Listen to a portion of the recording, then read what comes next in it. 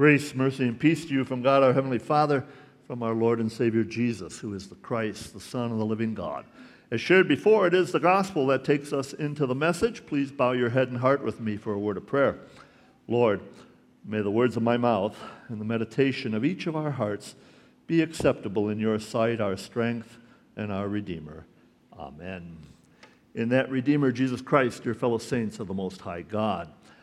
The gospel reminds me that we oftentimes speak of life in nautical terms. Terms such as smooth or rough sailing, rough waters, or stormy weather ahead. Almost picked the hymn, Jesus Savior Pilot Me, for the message, because it was written in the 19th century by the Reverend Edward Hopper as he pastored a congregation of mariners in New York. And while his parishioners often experienced the literal perils of the sea that are sung about in that hymn, many Christians through the years have come to love the hymn which speaks metaphorically of Jesus guiding us through life, especially during unknown or tough, rough times. Isn't that when we call out, Jesus Savior, pilot me over life's tempestuous sea? Unknown waves before me roll, hiding rock and treacherous shoal. Chart and compass come from thee, Jesus Savior, pilot me. And yet nowadays, when many of us fly rather than sail, Jesus as our pilot might suggest a different image, one that has its advantage. In the old days when you were on a boat, those ships often found themselves trapped in the midst of storms that came upon them suddenly, unawares. They had nowhere to go but to ride it out. Nowadays, when you fly, radar can often let the pilot know where the storm is, and he can avoid it altogether by flying around it. And I suppose you and I would like Jesus to be that kind of pilot, huh? But you know as well as I do that it doesn't work that way in life. In fact, as seen in our text, there are times when Jesus not only allows us to enter the storm, but he deliberately sends us into it. We're told that Jesus made his disciples get into the boat, and they soon find themselves in a storm. And it comes at the end of a very long day. If you're tracking in the Gospel of Mark, they had just returned from a mission trip where Jesus sent them out 2 by 2. They were tired. And yet, when Jesus takes them away for some R&R, some rest and relaxation, the people follow them, and Jesus has compassion on the crowd, and he ends up teaching them, and I'm sure they were pressing on him for healing as well. And comes toward the end of the day, and by the way, they had heard about John the Baptist being beheaded, so they had all that trauma and grief to deal with as well. But it comes toward the end of the day, and instead of sending the crowds away, Jesus puts the disciples to work. He feeds 5,000 plus folks, and he tells the disciples to find the food, and then to disperse it, and finally to clean it up, to gather the leftovers. And we know from other accounts that there were lots of leftovers. So the disciples are pretty worn out, and Jesus himself is tired. So he sends the crowds and the disciples away so that he can have some alone time, some prayer time with his heavenly Father, and be restored. Now, surely Jesus, who created wind and rain and sea, could have arranged for smooth sailing for his disciples after such a busy day. But no. Jesus is busy praying, but apparently it's not for fair weather. Just as he doesn't clear the skies for you and me when we think we can't handle another thing that comes along after a day on which a dryer and perhaps also a dishwasher both conked out on us, and then the storm increased and worsened by the toilet backing up and the sink and the bathtub overflowing. Or maybe you've been watching over and chasing after kids all day long. and settling sibling disputes and disciplining and changing dirty diapers and outfits. Or things at work haven't gone so well. There's computer problems with no apparent solutions, a demanding workload, and boss to boot. And you finally make it home and you're looking forward to a relaxing light night, but no. The phone rings and the doctor tells you it's cancer. Or it's the police calling to let you know that your child has been arrested or that someone you loved has died in a car crash. Stormy weather, rough seas. Jesus doesn't steer us clear of all storms. The storms of life can make you question God, can't they? Question His mercy, His love, His very existence.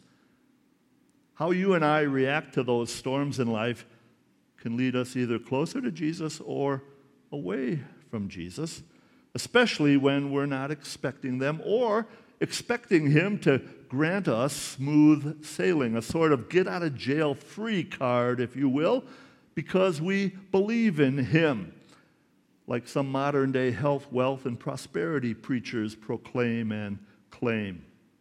We may be so overwhelmed by those storms that we just crumble in defeat and despair and forget that God is still in His heaven and He's bigger than any storm. We may even get the notion that it's up to us to save ourselves, to row and bail harder and longer. Yes, at times Jesus deliberately sends us into the storm, just like He did His disciples in the text. He sends them forth as He stays, saying, I'll come later. Back in Mark 4, you'll remember He went with them in the boat. Now they're out there alone, struggling, while He's still back there praying. And even when He does go to them, Mark says He meant to pass them by. It's as if He's ignoring them. He says nothing. No wonder they thought that it was a ghost.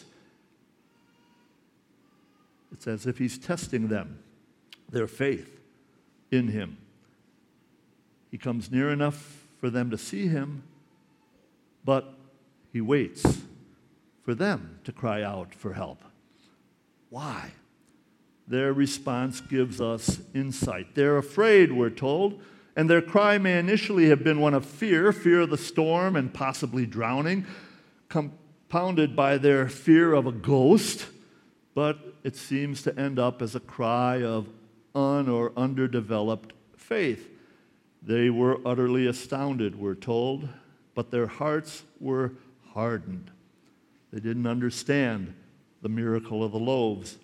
The irony being that in their thinking, they were seeing something supernatural, a ghost, and Jesus was supernatural, above and beyond nature, in a much more profound way than they could ever imagine or understand. The U.S. Air Force's 53rd Weather Reconnaissance Squadron is based in Biloxi, Mississippi. It's known as the Hurricane Hunters. Its mission is to fly right into the heart of a tropical storm in order to gauge its movement and power. For them, there's no avoiding those storms, for there's much to be learned by going through them, all the way to the eye in the center.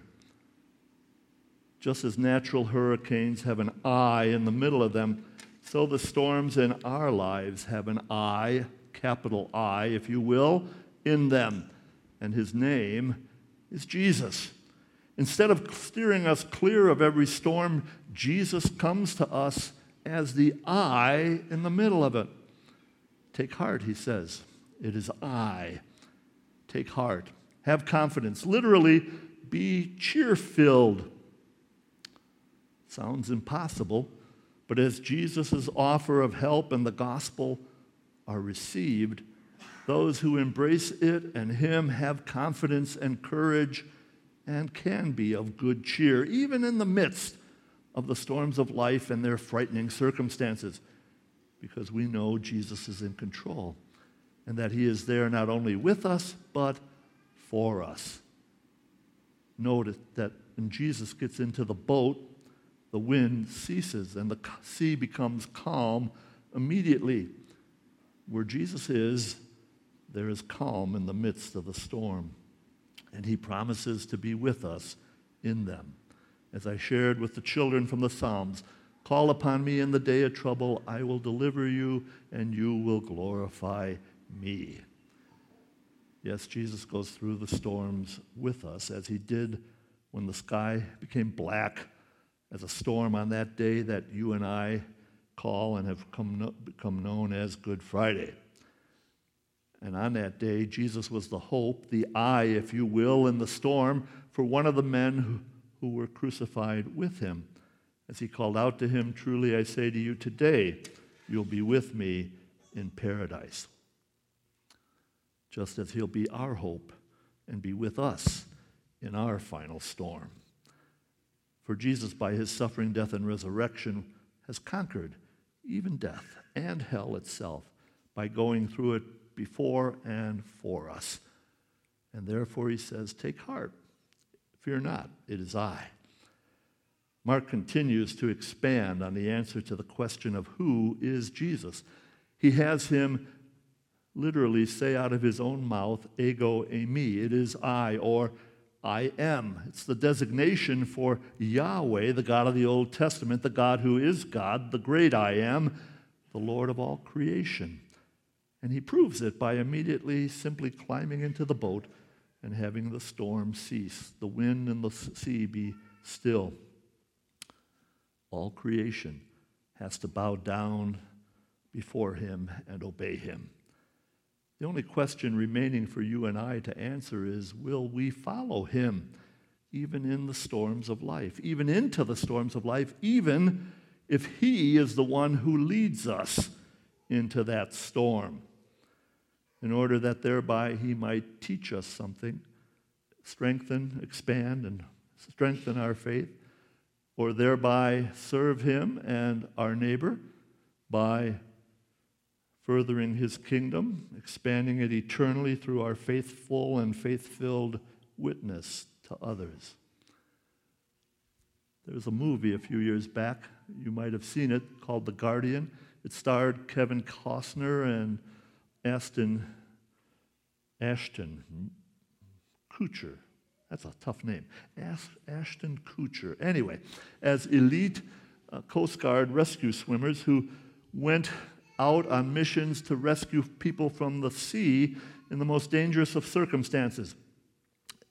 And the movie ends by conveying the legend of the Guardian, that some people who were rescued were later telling others that there was this mysterious someone, a guardian, who kept them from drowning. Well, the tale of a Christian's rescue from death and life's storm isn't a legend. Certainly not a legend of some mysterious, shadowy figure.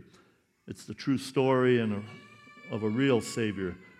His name is Jesus, who became the Christ as he came into our midst, into our life, in order to rescue us from life's storms and from every evil forevermore thereafter. And that's why you and I are here today, is it not? That's why we praise and thank the Lord for being not only our God, but in Jesus Christ, our Savior, who rescued us from sin, death, and the devil. To him be glory today and forever. In the name of the Father, Son, and Holy Spirit. Amen. And the peace of God, which passes all of our understanding, will keep your heart and your mind in Christ Jesus, our risen and reigning Lord and Savior. Amen.